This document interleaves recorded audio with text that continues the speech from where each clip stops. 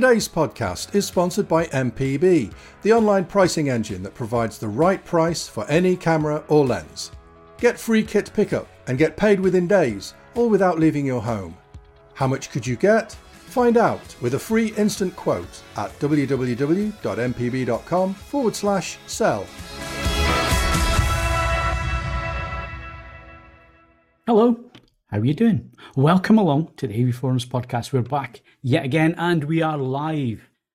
Feels like a little while since we were last live. We've had a pre-recorded and we've missed for bank holidays and so on, but we're now in the end stretch of the year, believe it or not. We're motoring fast towards CES, which is months away. How quickly the year's gone by. But welcome along. If you're watching us live on YouTube, good evening. The chat window is open. If you've got anything you want to tell us about, then do that. Hit the chat window. Let us know what your questions are this evening. If you're listening a little bit later on, either through a podcast provider or Spotify or whatever, then hello to you. And thank you very much for downloading and listening to the podcast. It is appreciated. Do give us your feedback as well. So if you've got questions or anything like that, head to AV Forums, head to the podcast forums, down the bottom of the forum list. Go in there, find this podcast. You'll find it by date and leave your comments and feedback and so on in there. If for any reason your podcast provider has stopped providing you with the AV Forums podcast for any reason whatsoever, let us know about that as well. Let us know who the provider is and so on. We like to keep everything in order. So I've heard now and again that things do drop out. So if it has dropped out for you, let us know. We'll chase that up and make sure that we are on all the providers out there. So joining me tonight are regulars Ed Selly, Ian Cullen, and Julian Scott. Good evening, guys. Hello, sir. Good evening. And we've got a lot to get through. Like I say, first live that we've done for a little while. So I was supposed to go to Berlin. I think I told you about this on the last podcast, but my flights were cancelled because of the bad weather at that point. So I didn't get down to Heathrow, and because I couldn't get to Heathrow, I then couldn't get a flight to Berlin. So I missed out on Panasonic's unveiling of their full range of TVs, but I am getting to see them on a day this week. I'm going down to Bracknell and I'm going to get hands-on with them on my own. Spend some time, spend some time with engineers and find out a little bit more about them. So we're going to cover them tonight, but probably in the next podcast, I'll be able to give you even more insight. And after speaking to the engineers and so on, maybe give you a few tips on what's coming up and so on. What I can tell you tonight is all about the Samsung S95C QD-OLED. I've had that for a while now. You can see it sitting behind me there. That's the S95B and the S95C is there. So I've been doing some comparison stuff today. The review is going out soon, so we'll give you a preview of the review. My findings so far with that TV. It's one of the hotly anticipated TVs of the year, and it is a cracker. So we'll tell you about that a little bit later on. Ed's going to be previewing a product as well. It's a streaming DAC, but from whom? You shall find out a little bit later on. Jules is going to tell us all about some training that he's been doing recently, and we'll have a little bit of a catch up on that. And Ian, of course, is here for all the news, whether it's AV or hi-fi. Ian's going to be telling us a little bit about that. And like I say, the chat window's open if you're watching live, or a little bit later on, you can also send your emails to podcast@avforums.com if you're not watching us live. Right, I think that's all the housekeeping done at the start. So feedback from the last podcast. So we had the interview with Spears and Mansell. So Stacey Spears, Don Mansell came along onto the podcast. Thank you again, guys, for that. And that was great. And the feedback's been really good as well. So I had quite a bit of feedback. Elliot Cole on YouTube said, I'd be interested in a novice calibration course. Well, stay tuned. We are trying to put all that together for something to happen this year. We'll be running professional training, but we're also looking at doing a enthusiasts kind of course. So keep your eyes on that. And again, Pulse One ponders, would a course be like this held to make it easy for anyone in the UK to get to? Well, you might be surprised at the location. Let's just say it's not London. It's probably not going to be London. So we'll leave it at that. But it is central UK. So we'll leave it round about that, or central-ish UK. And he also goes on to suggest a series of videos going into calibration and so on. You may have missed Picture Perfect. Picture Perfect's been around for a while. Go check that out on AV Forums. And yes, some of the things on there, like SDR calibration and so on, it's really quite intense stuff. And I don't think it translates very well to video. If you want to go and see videos like that, You could go to Portrait Display's YouTube channel. They have gone into various things like Dolby Vision, HDR calibration, and so on, and explained the basics in video form. So you could go and watch those videos, and obviously we speak to the guys at Portrait on a regular basis. They are a big supporter of AV Forums, and they produce Calman software, which I use, and I know Jules uses it as well, industry standard, really. So, so yeah, go and look at those videos, Pulse One. David AC asks, with the current disc and for any future disc set, is 10-bit color the limit? Will 12-bit or more be a thing in the future? It may be a thing. Once again, when these things are being put together, they're always looking to the future. I mean, Rec 2020, BT 2020, not many displays can hit that, but the standards have been around for nearly 10 years now. So these things are future-proof. They do think forward. So you never know. At one point, that may be a thing. It's maybe something to bounce back to Stacey. And then there was a question for Martin, but unfortunately Martin's not around. So your question, Jeff in 171, we'll ask that to Martin when he's on the next podcast. I believe it's about repair to a Parasound amplifier, so we'll ask him about that. Right, so we're all caught up on the feedback. Thanks again, guys, for your feedback. If you are listening and there are things that you want us to know about or you want to ask questions and so on, then again, find us in the podcast forum or on YouTube. Go down to the comments section, add your comments in there, and we'll certainly come back to them on the next podcast. Right, what have we been up to since the last podcast? Ian, have you managed to get out the house? I have got out a few times, yeah. Obviously, the sun came out for a little bit, so I decided to make the most of it. But the downside is when you spend as much time indoors playing video games as I do, you tend to have to budget your time outside, or I just come back looking like a Walking Dead extra. It's not a good look. But yeah, obviously, I live quite close to the beach, so I've been down there a few times. But then, yeah, been doubling up with a reasonable amount of video gaming as well to kind of keep the tan levels to a minimum rather than being cooked alive. So yeah, I've actually been outdoors, which is a rare treat indeed. Yeah. So you go lobster red then, do you? Kind of like that. It's more like walked into the first layer of the sun and just instantly. Yeah, it's not a healthy look. Yeah. You see, I go from light blue to blue. I don't get any colour whatsoever. You're an avatar. Jules, yeah. Jules, what have you been up to? Well, obviously a week in Amsterdam, which we'll talk about later, which was very nice. Just work, really. I mean, hardly any time to do anything else, but had the pleasure of doing a G3 calibration for an AV Forums podcast watcher called Matt on Friday, which was really good. Fantastic tally. Fantastic. Size? That was a 65. 65, yeah. 65, yeah. But it was amazing. Brilliant. Yeah, it is a fantastic TV. Otherwise, like Ian just said, trying to avoid the sun, so it helps having a nice air-conditioned cinema to be able to retreat to. All right, stop showing off. Yeah. You need to get yours sorted, Phil. Well, it's the reason why I haven't got the TVs turned on at the minute, because I would have been cooking in front of those two. Yeah, absolutely. Yeah. This place is not going to be around forever, so I won't be going to that expense just yet. I'll open the door. I'll open the window. Ed, what have you been up to?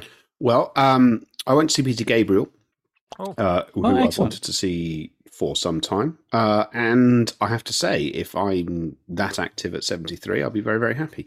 No, it was excellent. It was slow starting. And obviously, when you've got a back catalogue like that, I mean, from his four albums he released first, there were 2 songs in total. And, that's marginally disappointing. But equally, I feel that I have a better handle on the material that's going to form this new album. Some of it I see in a much more positive light than was the case previously. So that was good. I've ventured out into the sun. I'm relatively fortunate. I'm not like Ian. I tend, with a little bit of care and attention, I tend to tan reasonably well. But it's just so hot. Just so damnably hot. And then the problem is you think, do you know what would take the edge off this heat? A nice pint. And then the problem with that, of course, is that there's no such thing as a nice pint.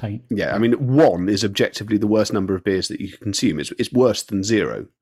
So, obviously, periodically one thing leads to another. But no, that's been good. I also have been working. It's been carnage for samples. I will say, if we wanted to put a positive spin on this, two particular products that were earmarked for review for June, they're going to be late. I mean, I know I'm always late, but the manufacturers have perfectly reasonably been making sure that customers get the ones that they've paid for. So over and above building a sample for journos to prod, that's been the priority for a number of these companies. So that's what's been going on there. There will be some interesting things. I'll be talking about one of those things later on in the podcast. And then otherwise, I've just been dealing with my son being a bit ill today, but he seems to be on the mend. You may or may not be able to hear him yelling over in the background of my microphone from time to time, so I don't think he's that unwell at this point, so he can go off to school tomorrow. So yeah, all good. Did you catch up with any Glastonbury? Do you know what? I haven't turned television on this weekend. Really? Okay. One of it's because I went out into the sun and then went out into the pub. And the other thing is the product that I'll be talking about later has sort of not... So was there anybody that you were looking forward to seeing? Look, as I understand it, I mean, there's people surprised that Elton John was good. Elton John is astonishing. He is one of the great live acts of the last 40 years. He hasn't. It's incredibly rare that anyone says, "Oh, I went to an Elton John gig and he didn't put anything else than 100% in." And then people also surprised that Axl Rose is both enormous and a bit random sounding. That's not news. That's how Axl Rose has been for some time now. Billy Idol as well. He was so out of tune. It was sad to watch, unfortunately. Well, I mean, as I say, that's unusual because normally he's pretty good. Normally, but oh no, he was awful. There was quite a few awful moments when I did get a chance to have a look. And I've got to say, the BBC coverage, if anybody wants to check it out, congratulations to the BBC. It's absolutely fantastic coverage. You can watch anything you wanted to watch on any stage. Really good quality audio, absolutely brilliant as well. So well done. And HLG. Not on what I was watching, because I was watching it in the bungalow, not in here. So the internet's not that great for you. I didn't see it myself, but I heard a lot of comments. But the HLG looked really good. Right. Yeah. I'll have to check it out because I am testing HLG on these Samsungs, and we'll come back to why in a little bit. So live music, I did some live music as well, Ed. In between the mayhem that is TV review season, and it just never seems to stop. Another 2 TVs turned up today, and I've got 2 behind me. I've got 1 on the floor. I've got another 2 in the living room still in boxes, and then 2 more turned up. So lots of TVs coming. But I managed to get away for a weekend. It's been booked in for a long time, actually. Proclaimers did 4 dates in a tent, a big circus marquee tent. It was the latest album plus all the greatest hits, and they were playing Leith Links. And as soon as I saw they were playing Leith Links, which is obviously their home stomping ground, I had to go and see them there. So I sat probably about 12 months ago now, maybe even longer than that, just constantly hitting refresh until I miraculously got offered 2 tickets on Ticketmaster. I was like, having them. So we went for a whole weekend, and it was great, absolutely fantastic. Thoroughly enjoyed it. We walked around the old town in Edinburgh, Princess Street, all the normal touristy things, did the museums. We did everything, found some great places to eat. So had a really good weekend, and the Proclaimers were absolutely amazing. Really, really good. And we also did hospitality at Easter Road, Jules.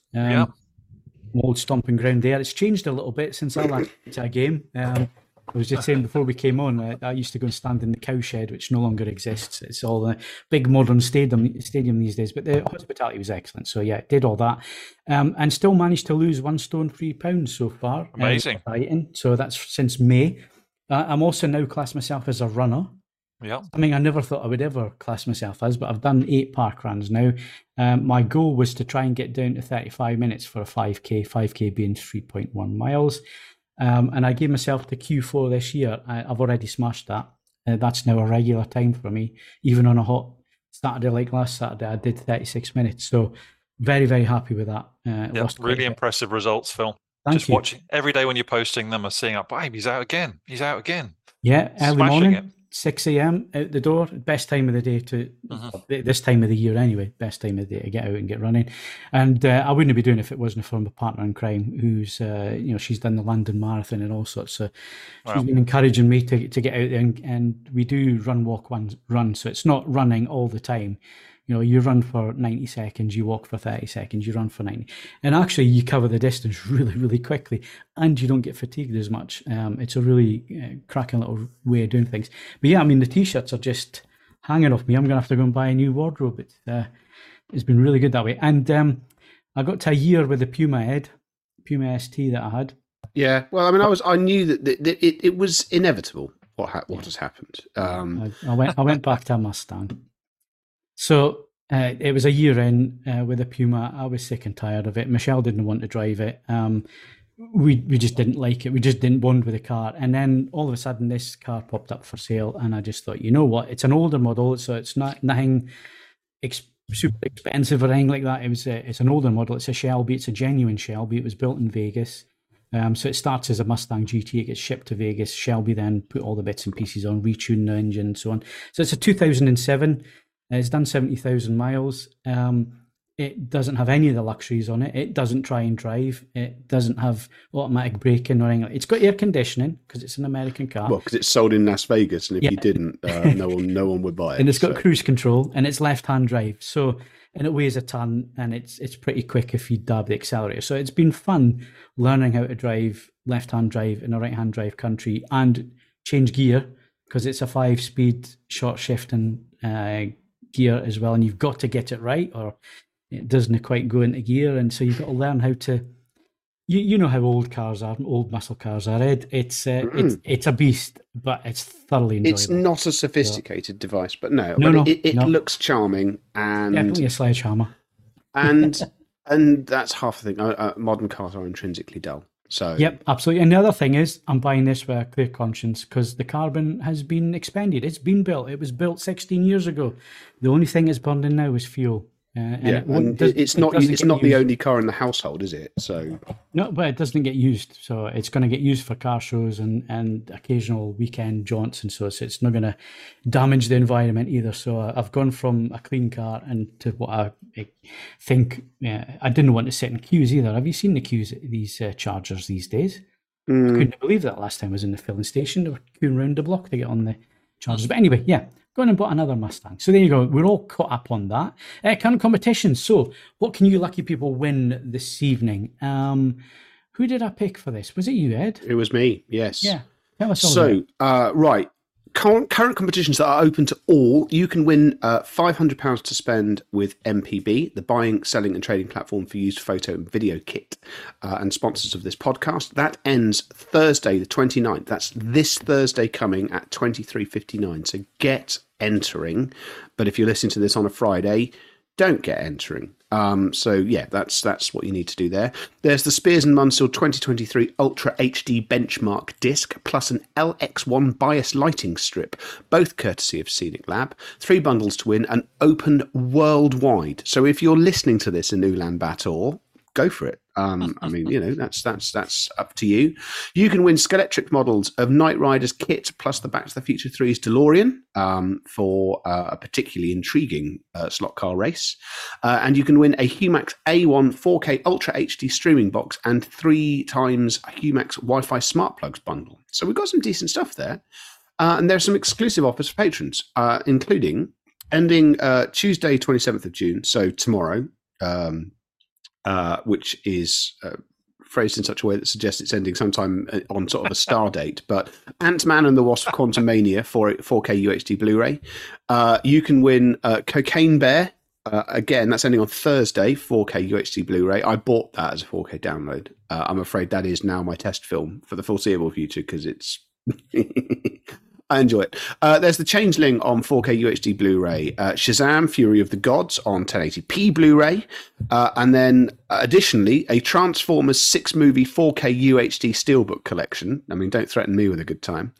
65 on Blu-ray. I don't know what that is. And David Lynch's Inland Empire on Blu-ray. So head on over to avforums.com/competitions to enter, and all of those competitions are eligible to AV Forums members or patrons resident in the UK, apart from the Spears & Munsell competition, where you can be anywhere you like. Yep. You can, thanks to Spears & Munsell for that as well. It's a cracking prize. 65, I think it's is it Adam Driver, goes off on a space mission, lands back on Earth 65 million years ago. That one. Yeah, I haven't seen it. I mean, I haven't seen it either, but yeah. Right, so that is competitions. Patrons, so we've got some new patrons. Jules, tell us who they are. Yes, we have Mr. Sabvaton. I hope I said that correctly. Christopher Powell, Adrian Price, and John Macklin. So all of you, thank you very much. Yeah, thank you. Your support really does help us improve this podcast. One day we might do a good one. So yeah, keep supporting us. It is appreciated. Thank you very much. And let's get on with the show.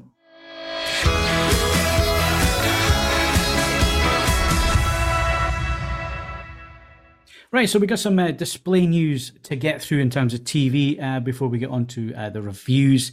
So Ian, why don't we talk about the Samsung 83-inch first of all, because this could be a little bit controversial. Yeah, I mean, it's one of those stories that hasn't been officially confirmed by those involved, but it is rapidly becoming one of the industry's worst kept secrets. But obviously, some people might have heard that Samsung have been in talks with LG Display to start using LG Display's OLED panels on the Samsung TVs. Samsung Display does obviously make its own OLED displays, but they tend to focus more on the smaller screen uses because it's not particularly cost effective to make the larger sizes, which is where LG Display come in. So it could be a bit of a win-win. Samsung gets some decent OLED panels. LG Display gets to shift a good number of OLED panels in Samsung's directions, with reports suggesting we'll be sending them 2 million panels this year, rising up to 10 million panels by 2026. But as for the 83-inch TV that you talk about, it's been registered in Korea, an 83-inch S90C. So there's already been the 55, 65, and 77 inches. And this is where the controversy comes in. The year. And yeah, it's been registered in Korea, and it's reported that typically turnaround time between a product being registered and it hitting the shelves is about 3 months. So in theory, at least, it could be around in September. But of course, nothing's been confirmed. Well, not that I've heard recently anyway, because presumably negotiations are still ongoing between Samsung and LG Display to iron out the finer details. But all the pieces do seem to fit, so there could be an S90C 83-inch model in a few months' time. Yeah. The problem is, and the controversy is, that the S90C is a QD-OLED in the smaller sizes, so 55, 65, and I believe there is a 77 in the 90, or is the 77 just the 95? I'll have to double check that. But they are QD-OLEDs. Obviously, if they're going to have an 83-inch S90C and it's going to use an LG display panel, then it's a WRGB OLED. And Jules, they look very different. Yeah, this is very, very intriguing. Conspiracy theorists will have fun with this one. That's a turn up for the books, isn't it? Who would ever have thought this? Apparently, Samsung were telling us that LG panels were prone to screen burn. I mean, for years and years they were saying that, and it's here they are with an LG panel in one of their products. So it's amazing. Yeah, it is, and you would have thought maybe use a different model number so it didn't confuse people. And Samsung do have form for changing panels within ranges. So if you look at the QD TVs, sometimes there's 2 or 3 different types of panels being used depending on the screen size in the QLED models. So there is form for this. And again, as a consumer, you then have to ask, well, what is it that I'm actually buying here? Am I buying the latest model? Am I buying something that something that's been reviewed? Am I still getting the same product if I buy a different screen size, or is it using a different panel? Some ranges in the past, like Hisense, they've done things where you've had an IPS panel up to 50 inches, and then above 50 inches, you've had a VA panel in the same model number of TV. So that can get very confusing. If Samsung are going down this road, you can see why some people are making quite a song and dance about it. So be interesting to see if that is the case. Samsung stopped making their own QLED panels and LCD panels a while ago. They buy in, like a lot of companies, from elsewhere now. And with OLED, Samsung Display produce QD-OLED, but again, they'll need partners to get that up and running. In terms of glass size, they are restricted with what they can do at the minute. Obviously, LG are further down the line, so 77 and 83-inch, they can be cut from one piece of glass, and then you get the smaller screen sizes from the remainder of the glass, so there's less wastage. So 77-inch, you get your 42 and your 48-inch off the off-cut when it comes to the mother glass when you get that. So again, it could be Samsung trying to save money there. It'll be interesting to see how they market it if they do go ahead with this, Ian. Will it be marketed as a QD-OLED, or will it just be OLED? Because if you look at Samsung's marketing, and again, this is where the conspiracy theories will come in, but if you do look at their marketing, they don't mention quantum dot OLED, and none of the TVs are actually named QD-OLED. they're named OLED. So is this to allow some leeway here so they can fit different types of OLED panels into TVs? Who knows? We'll find out, I'm sure. And then we mentioned it earlier on, Ian, Panasonic revealed their 2023 lineup, which unfortunately I didn't get to see. So maybe briefly go through that and then we'll pick up on some of the finer points. Yeah. Obviously, they previously announced the flagship MZ2000 with the micro lens array technology back at CES in January, but they finally got around to adding six additional TVs to its 2023 lineup. Although sadly, the MLA technology on the MZ2000 doesn't filter down and to this is the rest of the line at the moment. With the MZ1500 using the Master OLED Pro panel with heatsink, and that's set to be available in the same 55 and 65 inch sizes as last year's model. Also getting upgrades this year, the MZ980, which will come in 42 to 55 inch sizes. It gets an advanced OLED panel, but doesn't quite get the same master status as the TVs above it. Similarly, there's a MZ800 and MZ700 OLED coming in the same sizes with added 65 inch option as well. Panasonic's also announced the MX950 mini LED in 55 and 65 inch sizes. And the MX800 LED, which comes in 43 to 75 inch variants. There's a lot more details and the varying differences between all the models up on the website. So yeah, I mean, things are looking pretty good. I don't know if we're still expecting more to come or whether this is going to be it from Panasonic for the year. Helps if I unmute myself, doesn't it? I think this will be it. So the MZ2000, I have seen that. I've spent some time with that TV. It looks really, really good. MLA panel. It's using their proprietary heatsink architecture. It's probably the best word to describe that.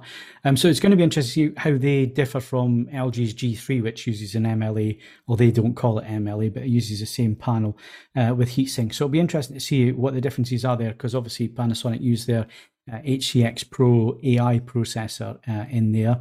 So their processing is slightly different. They've always done just above black or just coming out of black really well, Panasonic. It's one of the areas where they do excel, and it's one of the things that Hollywood love about their screens as well. The disappointment is the MZ1500. So just for context, MZ1500 last year was the same as the 2000. So the 1500 and the 2000 were the same panel, same processing. The only difference was cosmetic. So the 2000 had the Dolby Atmos speakers, so front firing, soundbar, upward firing, height channels, and then side firing surround speakers on the TV chassis. The 1500 didn't have any of that. It had two downward firing 40-watt speakers, and that was it. It was designed for people who had a theatre room and just wanted the screen but wanted the best panel. Unfortunately, it seems like that just didn't sell. So although AV Forums members and enthusiasts were calling out for, we don't want to buy a 2000 because it's got things that we don't need and don't want, it looks like Jules at the 1500 just didn't sell, and this is why it looks like Panasonic's gone back on what they're doing there, and the 2000 will be the flagship with the MLA panel. 1500 doesn't get MLA panel. Still gets a heat sink, and like Ian said, 55, 65 inch screen sizes, but the brightness is going to be a bit of an issue there. And again, if you want the flagship model, you're going to have to buy speakers that you probably don't need. Yeah. That's a bit of a bind, that one, isn't it? You fork out for the extra that you don't need. Doesn't seem that much of a value proposition. Does that force you somewhere else, like into the G3? But then with the G3, you've got to go and spend 100 odd quid on a stand. You haven't got a stand, yeah. But a lot of the retailers will throw one in. I'm sure they will. Yeah. But yeah, each has the plus and minus points. I'm a little bit surprised that Panasonic went this route because, and again, it obviously points to sales. They think they're going to get more sales by putting a soundbar or certainly forward-firing speakers on the 1500 and selling it as a slightly lower model in the range. Maybe the marketing wasn't great last year. Maybe there was some confusion as to why the 1500 cost so much but didn't have the speakers on it and so on. Maybe it just wasn't a good sales proposition. So I know a few AV Forums members will be disappointed with that route. But anyway, the 1500 should be a cracking TV. It's still got an OLED EX panel, still using the heatsink. It just doesn't have MLA technology on it. And then the lower models as well, down the range, like Ian was saying, the 980, 42, 48, 55 has been announced so far using an advanced OLED panel. So again, that looks like being quite a good TV at that point. And then you've got the 700, which is just below that, 42 to 55 inches again, as well as a 65 in that range. I think it's just the 980 we're waiting on confirmation on the larger sizes for that. The other thing is the 77 is only available on the 2000, is my understanding. Ian, is that correct? So the 2000 gets a 77, 65, 55. The 1500 only gets the 55, 65. The 980, 48, 42, 48, 55. We're waiting on 65 confirmation. 742 to 65. And then I believe there's one other that's a little bit lower than that again. I don't know if that was announced or not. Maybe I've just said something I shouldn't have said. Then obviously you've got the LED solutions as well. So I'm going to get hands-on with these this week. I'm going down to Bracknell. They've promised me the TVs to look at. I'm going to shoot a video while I'm there. I should have access to the engineers as well while I'm there. So if you've got questions, get them in quick, sharpish. Obviously, I know what I'm going to ask, but you guys might think of something that I haven't thought of. So if there's anything you want to find out, I am getting time with them this week. I don't think I'm going to be able to take any measurements and so on. It's going to be a flying visit, but I will make a video. And we'll be able to go through it all in the next podcast about that one. So yeah, that's the news. Looks like a good, strong lineup again. And Panasonic's Jules have always carried a lot of goodwill. Enthusiasts love their TVs, and yeah, I mean, you know, we all remember their plasmas when they really took over the mantle from Pioneer back in the day. They've always produced fantastic televisions, beautiful build quality, very accurate calibration. They have that reputation that's been borne out year after year, producing great TVs. But for some strange reason, I didn't see too many of those for calibration last year, and I wonder whether it's because they came out too late in the year. That is another problem for them. Yeah. They are, and as with Philips, they tend to be that little bit later in the year, don't they? So maybe that does have some bearing on that. But yeah, they're cracking TVs. And like Sony, Panasonic have a professional division where they've always made professional monitors and so on as well. And a lot of professional stuff, professional kit gets used in the industry. So they have that to fall back on, and their TVs always, accuracy is always a thing with them. I mean, one question I'd want to ask, Phil, is that, you know, as LG have implemented 3D LUT calibration into their panels, and now I hear TCL are doing the same thing. You know, would they in the future be doing that on their own panels as well? Because I know that grading studios using them as client monitors would love it. Yeah.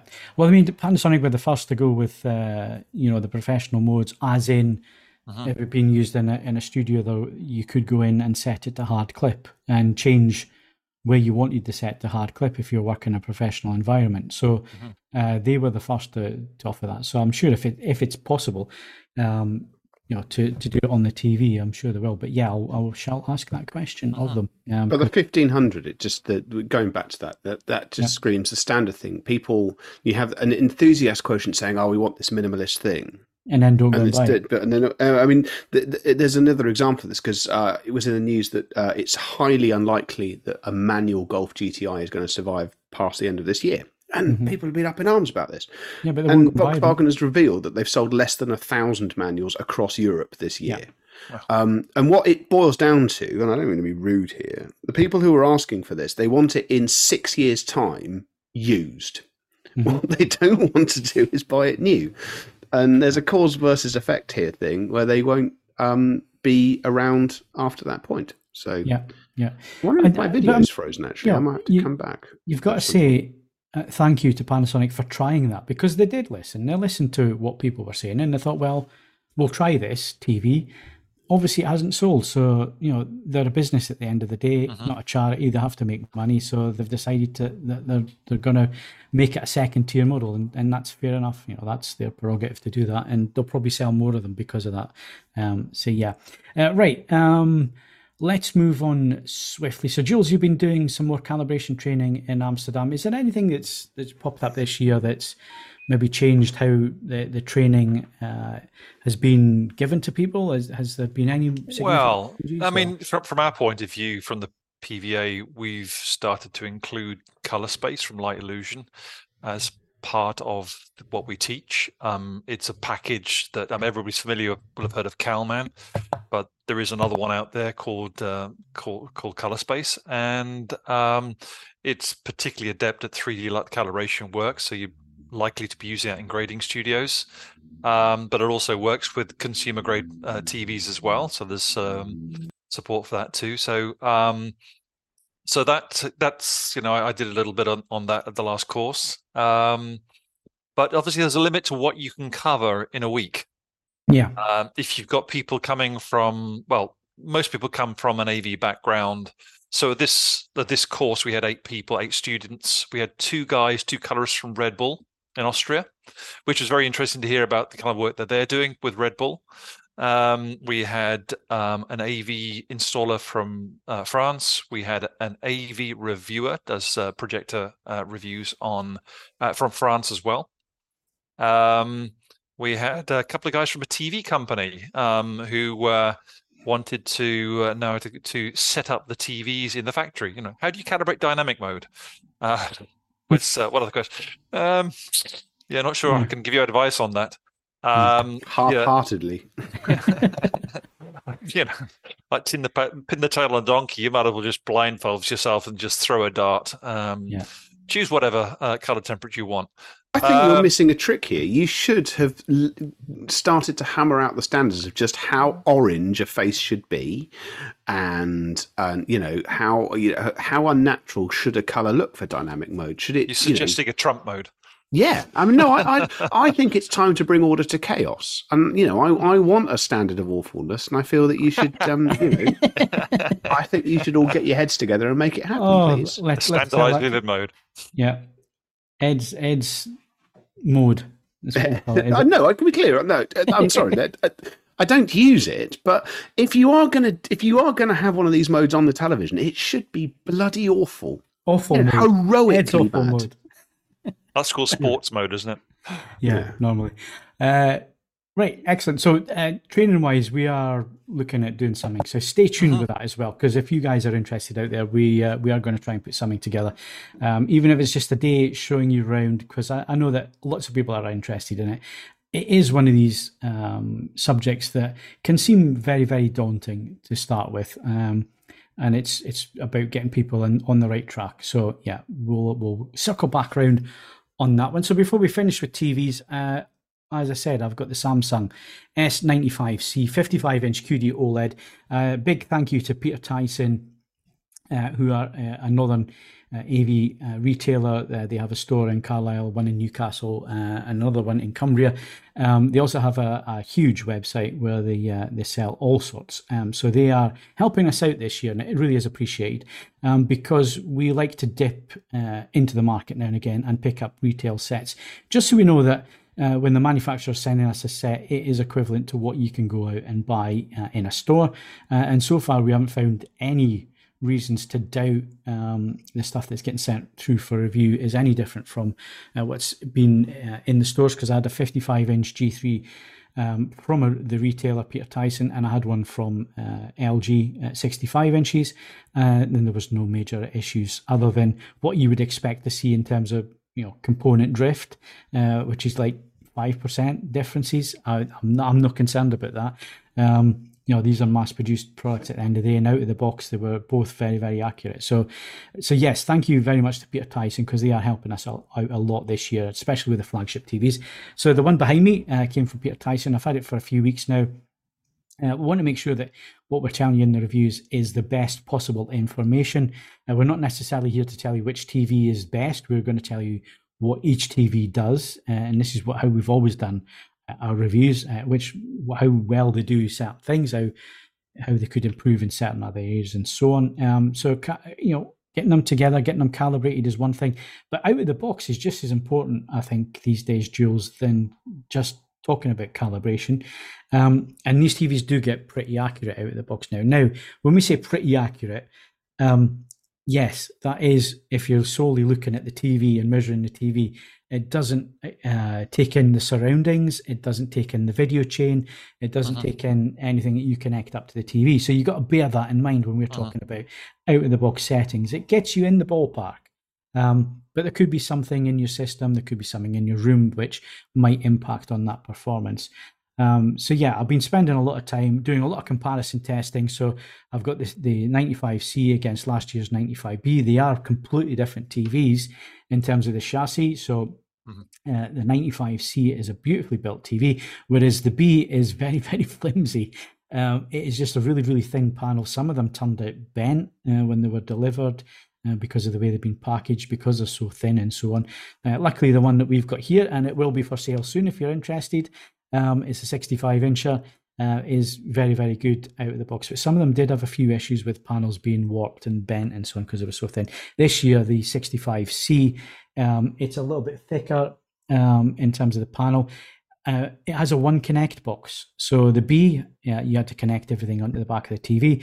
The C model, the 95C, has a one connect box. It's nice, 1 inch tall, made of plastic, but you connect all your sources to that, and then it's one cable from the box to the TV. And the beauty of that is that you have a perfectly slim back to the TV. It's like an LG G3 in the respect that, you know, it's flat at the back as well as at the front, whereas traditional OLED TVs, they're nice and thin until you get down to the bottom third, where you have this section that sticks out because it's got the connections and the speakers and everything else that needs to be built in. Whereas, you know, because you got the one connect box, the 95C looks really, really nice. It also comes with a very nice stand if you want to put it on the table, which the LG doesn't come with. It comes with this really expensive wall mount, and if you're not wall mounting, you've bought a TV with a very expensive mount, not a stand. So Samsung, in my opinion, get that right.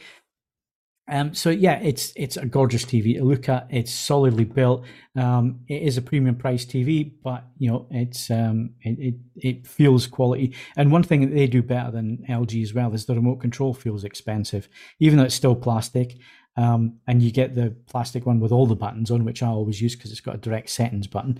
But the little slim remote that it comes with, it just looks nice. It looks like it should fit on a product at that price point. And we're talking about £2,700 retail. I think you'll pick them up for about $2,500 at the minute for the 55-inch.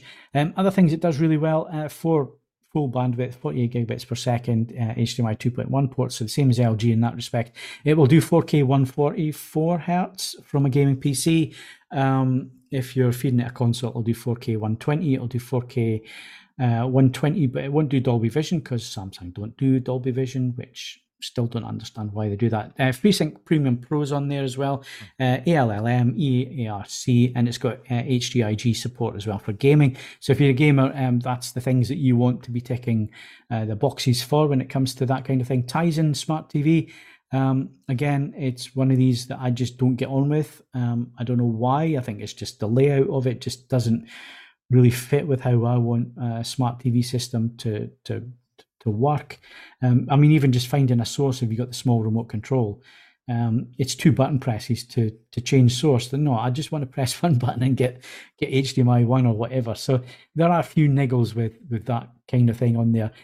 Picture processing, again, very good, but not quite as good as LG and Sony this year. There was just a few little niggles. There's a little bit of backdoor processing still being applied, a little bit of noise reduction still being applied there. One of the things I do like, though, and it's one of the things that obviously we've fed back and they've taken note this year, is that when it comes to HDR tone mapping, you can switch off dynamic tone mapping, which was one thing you could never defeat on the Samsung TVs. You can this year.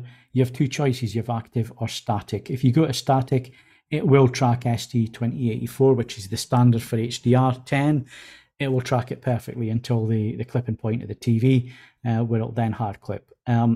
Ideal, that's what you want. You don't want active dynamic tone mapping if you want to watch content as it was mastered and intended for you to be seen. So Samsung are doing that right, so kudos to them. They have listened to the feedback in that respect.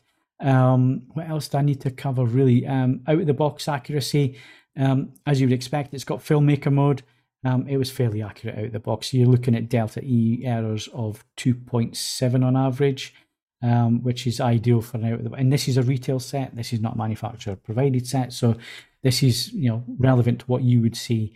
And then obviously measuring things like peak brightness and so on. It comes in Let me just bring my notes up so I get this right, and I'm telling you exactly what it is. It comes in at 1340 nits on the 55-inch. This is in filmmaker mode, so accurate mode. The really impressive number is nearly 300 nit full screen on 100%. So that's the important one, people. The full screen brightness is the one that you want, because then it's not adjusting the average picture level to try and fit everything in. If you've got bright specular highlights and so on, you're getting 1340 nits measured in the most accurate mode. So yeah, that's impressive. Obviously, the other thing that's impressive is now it's tracking properly, and 100% XY and 99% UV when it comes to DCI-P3, which is the color space that everybody's working in at the minute within BT 2020. And even 2020 color space wise, it's 75%, which is very, very good. The important thing here is obviously color volume and color brightness. It manages both incredibly well, which is the strength of using an RGB display like QD-OLED, whereas obviously LG have to use the white pixel to boost brightness. Does that matter in the real world when you're actually watching content? Because your content only happens to use a percentage of that color volume. So actually, when you get them side by side, WRGB and QD-OLED, there's not a great deal of difference when it comes to color saturation. So people mistake saturation for color volume, and that's something that I've seen a few mistakes made when people have been comparing the TVs and going into that. So there's not a great deal of difference, but where it matters, having that color volume on hand and that color brightness on hand does make a difference. In terms of uniformity, last year, perfect. This year, not so much. There was a little bit, 5% black Jules, a little bit of vertical banding seen. Very faint, but it is there. And this is a retail set as well. One thing we can't test, and I know Artings are doing it at the moment, and hats off to Artings, they've got the budget to do this.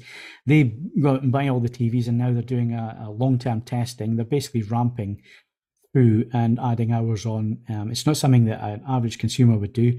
They're basically stress testing TVs at the minute, and the one thing that is coming back is that QD-OLED is susceptible to image retention and some burn-in, which is not happening with the LG WRGB panels. Now, is there reasons for that? Well, probably because LG have had 10 years now to develop their technology.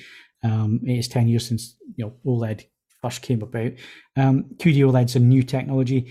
These are stress tests, so they really are pushing the panels. But yeah, QD, because it is a new technology, there's not a lot of long-term feedback or numbers out there.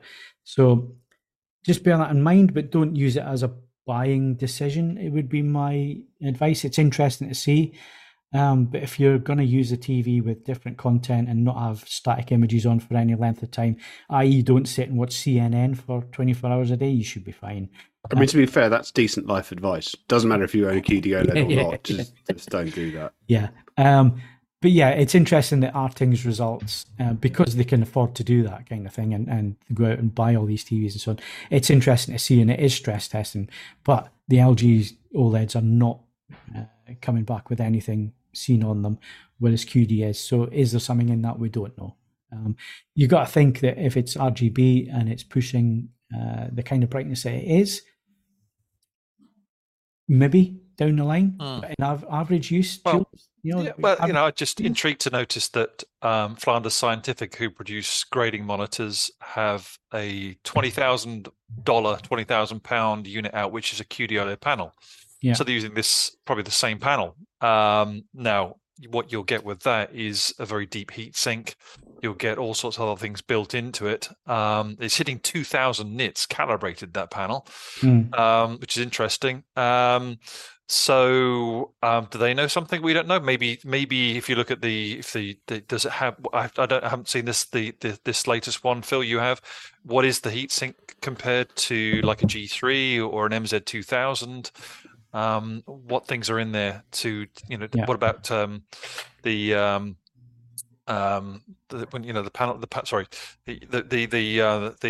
the panel refresh when it sorry, I forgotten the term. I'm talking about. The cycle. Yes. It'll come to me in a minute. Yeah. I'm making an old age moment. I know. Yeah, I mean, there's lots of things. There's also how the technology is implemented by each manufacturer. They each do it differently. I mean, Panasonic use the heatsink completely differently to how LG use the heatsink to how Sony use the heatsink. So, we can only go on what our things are doing, and I wouldn't, it's interesting, but I wouldn't hang your purchasing decision on any of their results. It's stress testing to the nth degree. They're running these TVs constantly, and you're never going to do that if you take in the average life of how long you watch a TV. I doubt you, and you do it sensibly, and you keep changing the content on a regular basis, and you're not continually doing the same thing. I don't think you'll have issues with QD-OLED or WRGB OLED. And again, it depends how the manufacturer chooses to drive these panels as well. It also depends if it's a second-hand screen, is somebody going in and change the service menu to affect it as well? So there's lots of different things. So and I seem to remember, Phil, from those stress tests as well, and compensation cycles. I finally remembered, but that even with the panels that Sony were using from LG displays, that there was some evidence there that the Sony panels were a little bit more susceptible, and they put that down to, or suggested it might be down to the fewer compensation cycles that the Sony panels are using. So again, it's down to what manufacturers are doing. So I wouldn't read too much into it, is what I'm saying. It's interesting to note and be aware that if you're going to abuse the TV by watching CNN 24 hours a day, you're going to get burning. You're going to get burning on any OLED doing stuff like that. So yeah, it's interesting. It's interesting, though, but don't hang your purchasing decision on it. Sound quality wise, it's above average. But I was disappointed with the lack of bottom end on it, especially with 6 passive radiators on the back of the TV. You would have thought it would have a little bit more bottom end, but it was a little bit lacking on that.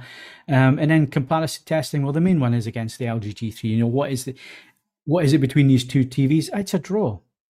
They've got so many pros and cons that it's going to come down to your use case. If you're looking at picture quality, they more or less do the same thing, the same peak brightness. There's a little bit more brightness at 100% on the Samsung, but will you not actually notice that if you're not in a comparison situation? You got a little bit more color volume on the Samsung. The LG's picture processing is better. I think LG support gaming a little bit better than the Samsung does, but again, it's you're picking hairs at this point. It's like there's not a great deal between them, to be honest. I think the lack of inclusion of Dolby Vision for a lot of people will be a little bit of a turn-off. For me, I don't see that as an issue, to be honest with you. But yeah, it's a tick box exercise. Yeah, tick box. And people are going to want Dolby Vision on their TVs. And I still don't understand why Samsung just don't bite the bullet and have it on there. I mean, Panasonic give you everything. Philips give you everything. Yep. There is a little bit of politics, and obviously Samsung did their own thing with HDR10 Plus and 10 Plus adaptive. Maybe they don't want to, maybe it's seen as admitting defeat by putting Dolby Vision on the TVs. I don't know. It's probably political in some way, but anyway, I need to wrap up on this because the review will be going up, and I don't want to tell you absolutely everything because I want you to go and read the review. But yeah, it's a very, very strong TV. I think if you're in the market for the flagship TV this year, you're going to have a hard time deciding which one to go for. They've each got the pros and cons. So for me, it's a 9 out of 10 Best Buy because the processing and motion just slightly wasn't quite as good as LG. I think LG have really nailed it the last couple of years. Panel uniformity is good, but again, I'm starting to see that it's not perfect, which last year it certainly was a lot better on the samples that I did see. So yeah, it's got a lot of strengths going for it, this TV. You're going to have a hard time picking between them. And we've yet to see the Sony. Sony's going to be a lot more expensive. But we've yet to see the Sony. We will be getting that through, and we'll get that through for long-term testing as well. So I'll be able to long-term test this QD-OLED, the 95C, the G3 LG, and then the Sony as soon as it comes in. So yeah, stay tuned because we're going to put the testing through. The other thing, and I alluded to it, it's doing something with HLG that I don't know what it's doing, but it's clipping everything at the minute. I need to do a little bit of further investigation on that. It doesn't seem to be producing HLG properly, and I've noticed it on the QN95C, which I have in at the moment as well, and I've had them both together. unsurprisingly, the S95C would still be the TV I would choose, even if you were in a bright room. So more to come on that one in the review. So the review's coming up for that soon. But like I say, I'm going to score it 9 out of 10. It gets a Best Buy badge. And it's a tough choice for you people that got money this year to go and buy a flagship TV. What a year, isn't it? Absolutely. Right. So we're going to change speed now. We're going to put the smoking jacket on, get the slippers out, because it's hi-fi time and it's coming next. If you enjoy the podcast on YouTube, then please like and subscribe. If you're listening to the audio version, then please leave us a rating on your podcast app. We invite you to email questions and feedback to podcast@avforums.com and join in with this episode's discussion thread in the podcasts forum at AV Forums.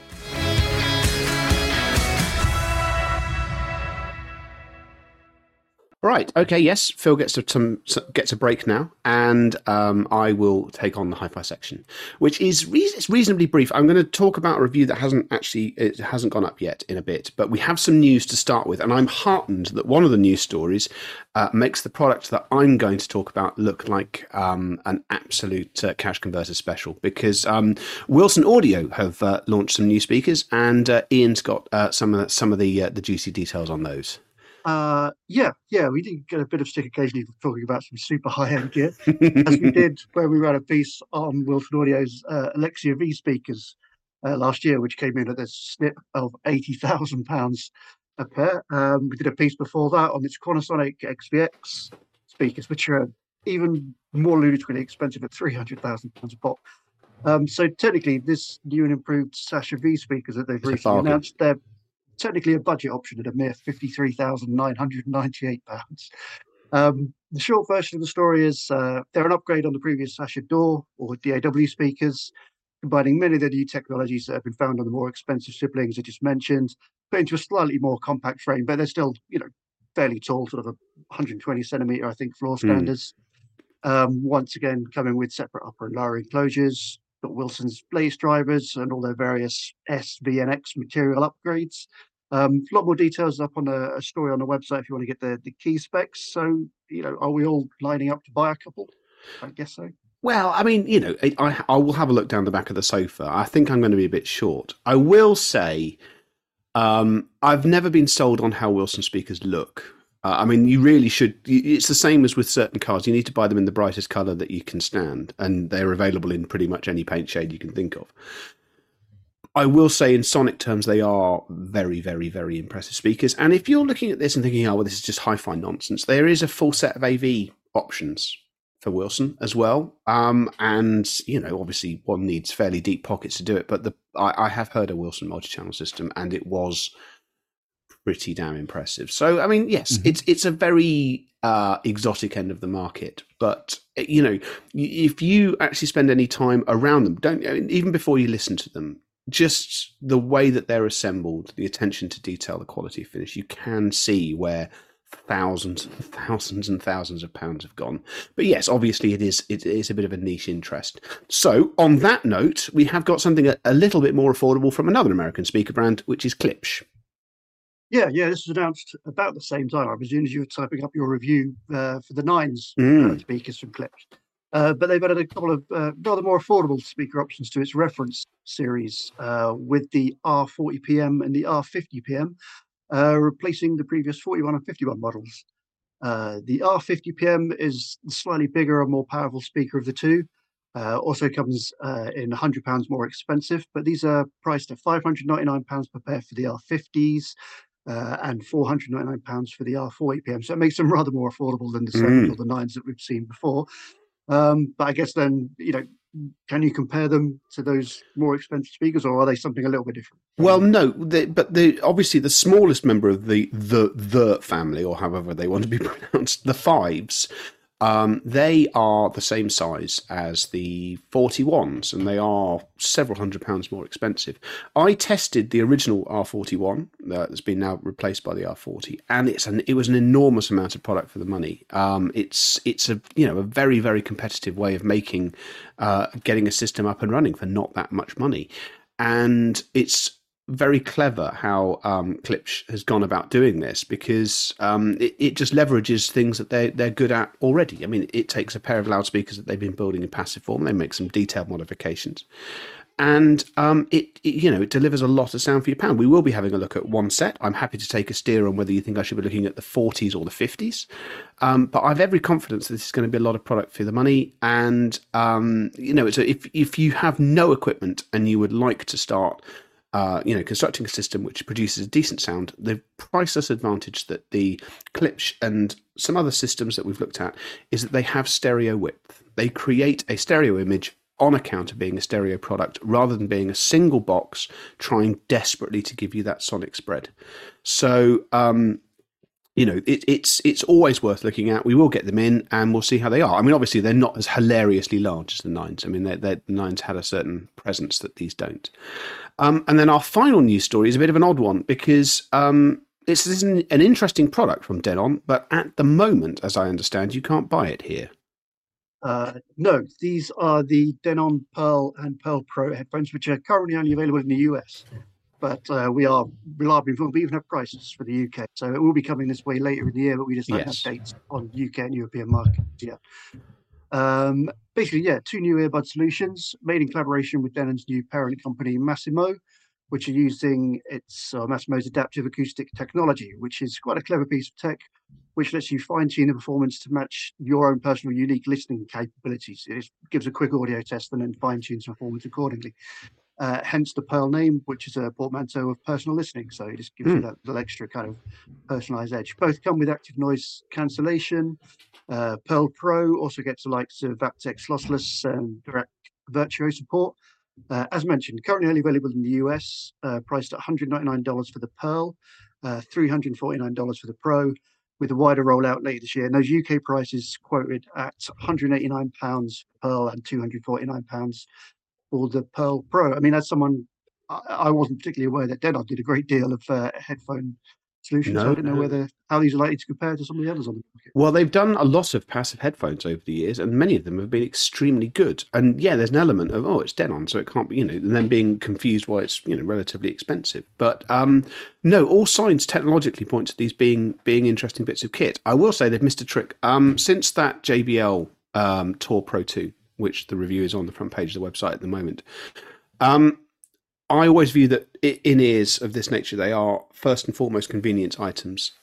Everything that comes through now that doesn't have a display on the case, which you can use for setup and just seeing how the thing is doing and what it's doing, everything else feels like a gigantic step backwards now.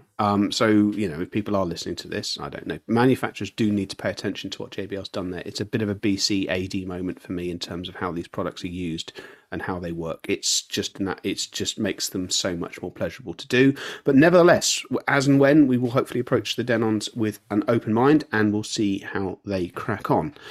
Now, I've briefly talked about sorry, I'm going to hit your ear. Briefly talked about the JBL review, the Klipsch, the 9s. There's been a couple of things go through. I actually wanted to talk very briefly about a review which I've written. I have not yet uploaded to the site because it may be a bit of a cat again amongst the pigeons undertaking here, because most of the things that I have looked at in 2023 very deliberately have been, if not cheap, not a lot of hi-fi is cheap in 2023. We have attempted to reflect sort of cost of living and things like that. We've tried to look at some cost-effective items.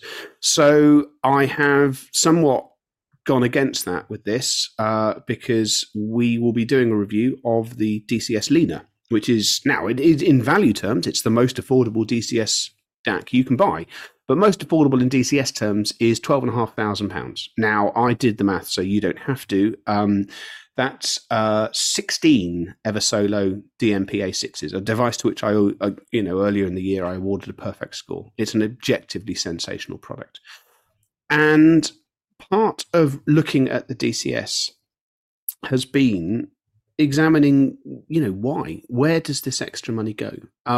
Now, the full review, I'm going to, April here. I'm not going to talk about every aspect of the DCS. I mean, there's certain things that, you may note right from the beginning. It doesn't have some of the features that the Eversolo does get you for 750 quid. There's no hard drive bay. It actually doesn't support as high a set of sampling rates as the Eversolo does.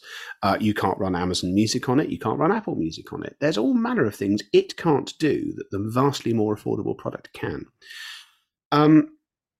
What I think is very important about looking at some of these products from time to time is not to focus solely on why these products cost as much as they do. It actually reflects just how astonishingly good affordable hi-fi is.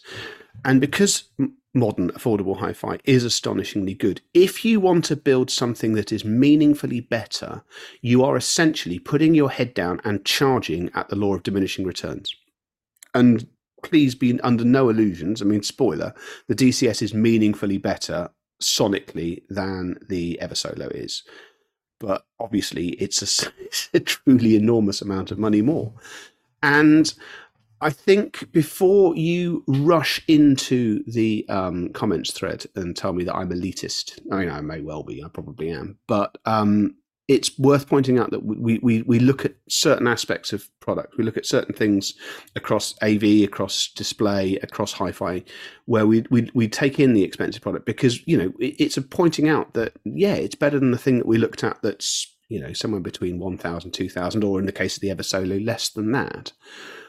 But that is how much more you're paying to make a meaningful improvement. And you then have to decide, if you are in a position to spend this sort of money, whether you want to, or whether you want to go and buy something completely different. And I think it's a different state of affairs to the televisions. I mean, Phil will correct me if I've got this horribly wrong.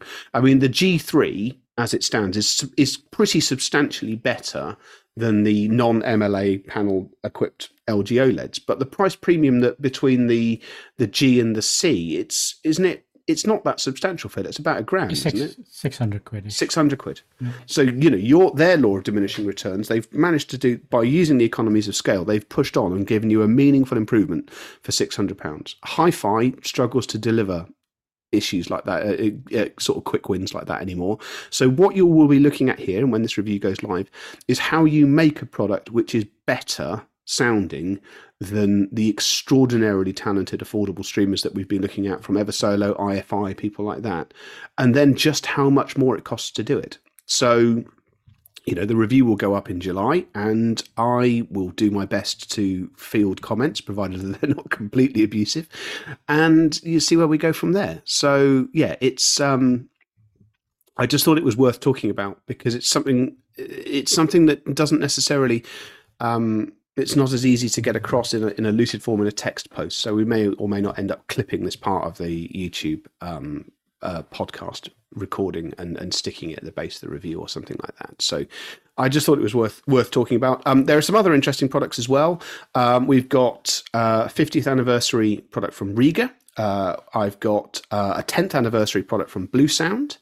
I've got a product which is a faithful-ish reproduction of a speaker that launched in 1983, except that it's different in every single way.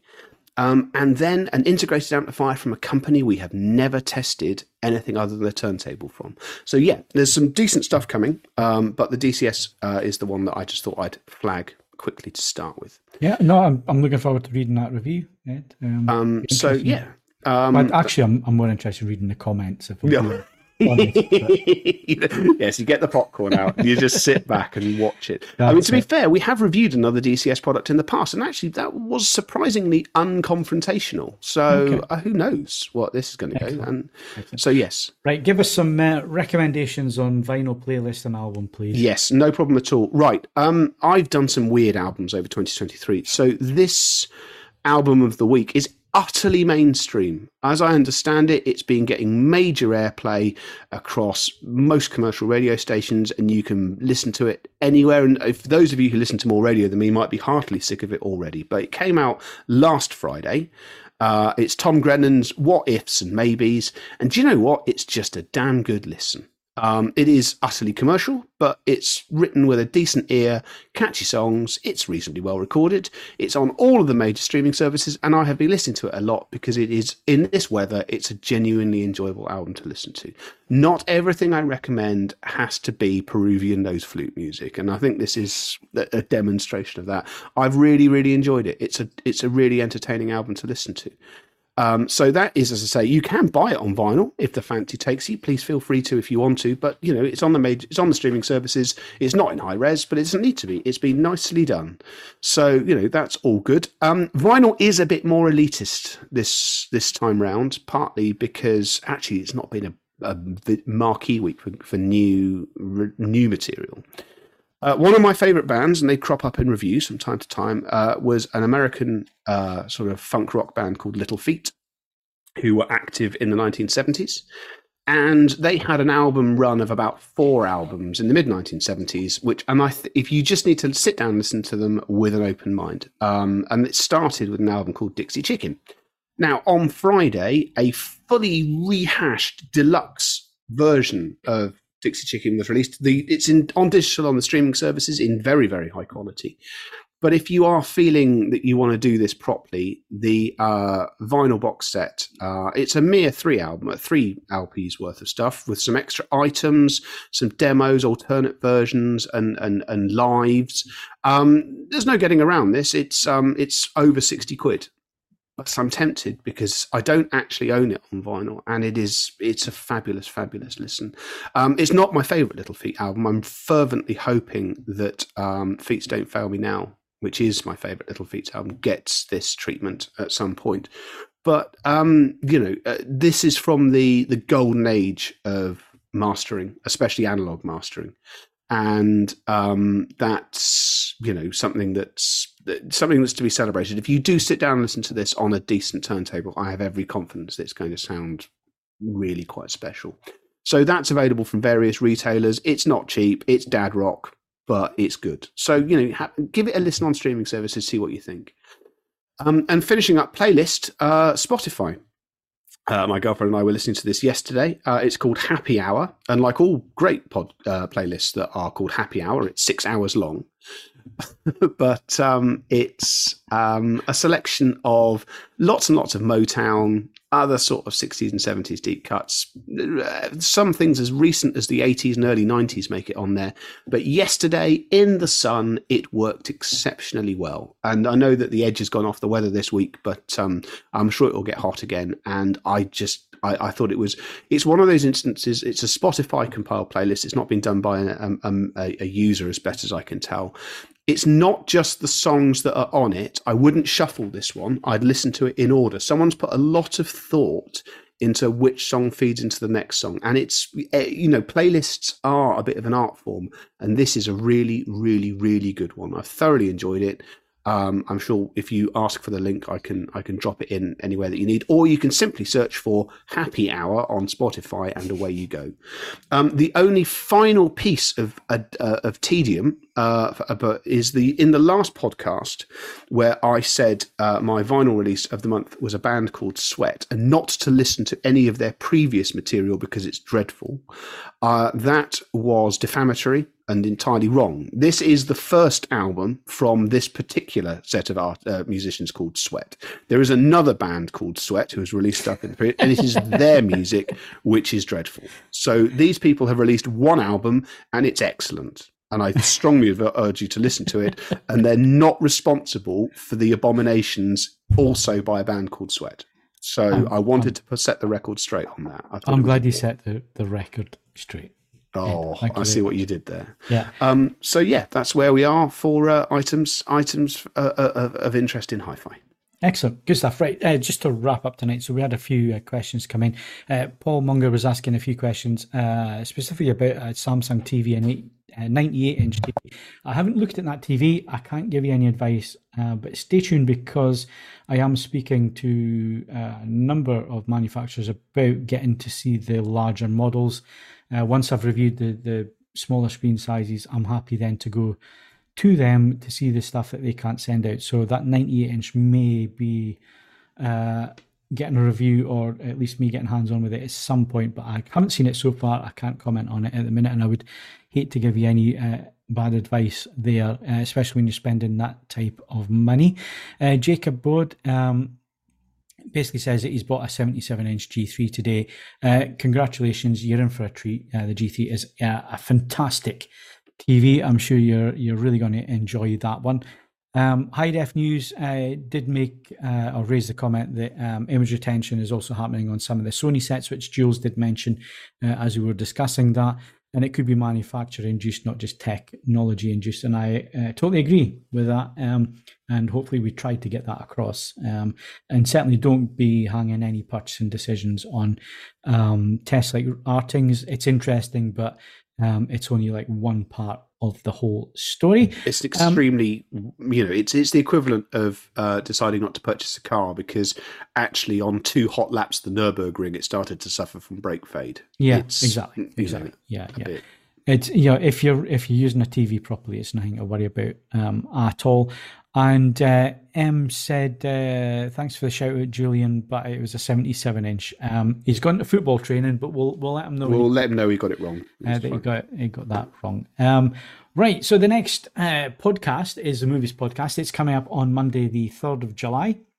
The guys kick off live at 8:30 on a Monday night for the Movies Podcast. So if you want to join them live, it's 8:30 on the 3rd of July. Join the guys for that. We're back with the main AV Forums podcast in 2 weeks' time on the 10th of July, and we start at the normal time of 7 p.m. Also, thanks tonight. Jules is going football training, but also thanks to Ed and Ian. Thank you very much, guys. No worries. And of course, if you enjoyed the podcast, then of course you can leave it a like. Please subscribe to the channel, please, because we've got more and more videos coming, and we'd hate you to miss out, especially on the reviews such as the 95C and everything else that we've got lined up. And I've been spending ages doing these comparison stuff, so it'd be interesting for you to see the results of that, hopefully. You can also follow us on Twitter and Facebook. We're also on Instagram. You can bookmark avforums.com. Loads of reviews, news and videos there. And of course, the forums, which is your source of excellent information as well. If you've got a question on anything, you'll get it answered on AV Forums. If none of the team here answer it, our fabulous members will be able to do that as well. And of course, if you're listening to us on a podcast provider, if you had any issues with podcast providers, again, leave us the feedback, let us know. We want to make sure that the podcast is getting out to everybody. But if they leave a rating system and you do enjoy the podcast, then please consider leaving us a 5-star rating on that service. I'm Phil Hinton. Thank you very much for watching and listening, and we'll see you again very soon. Good night.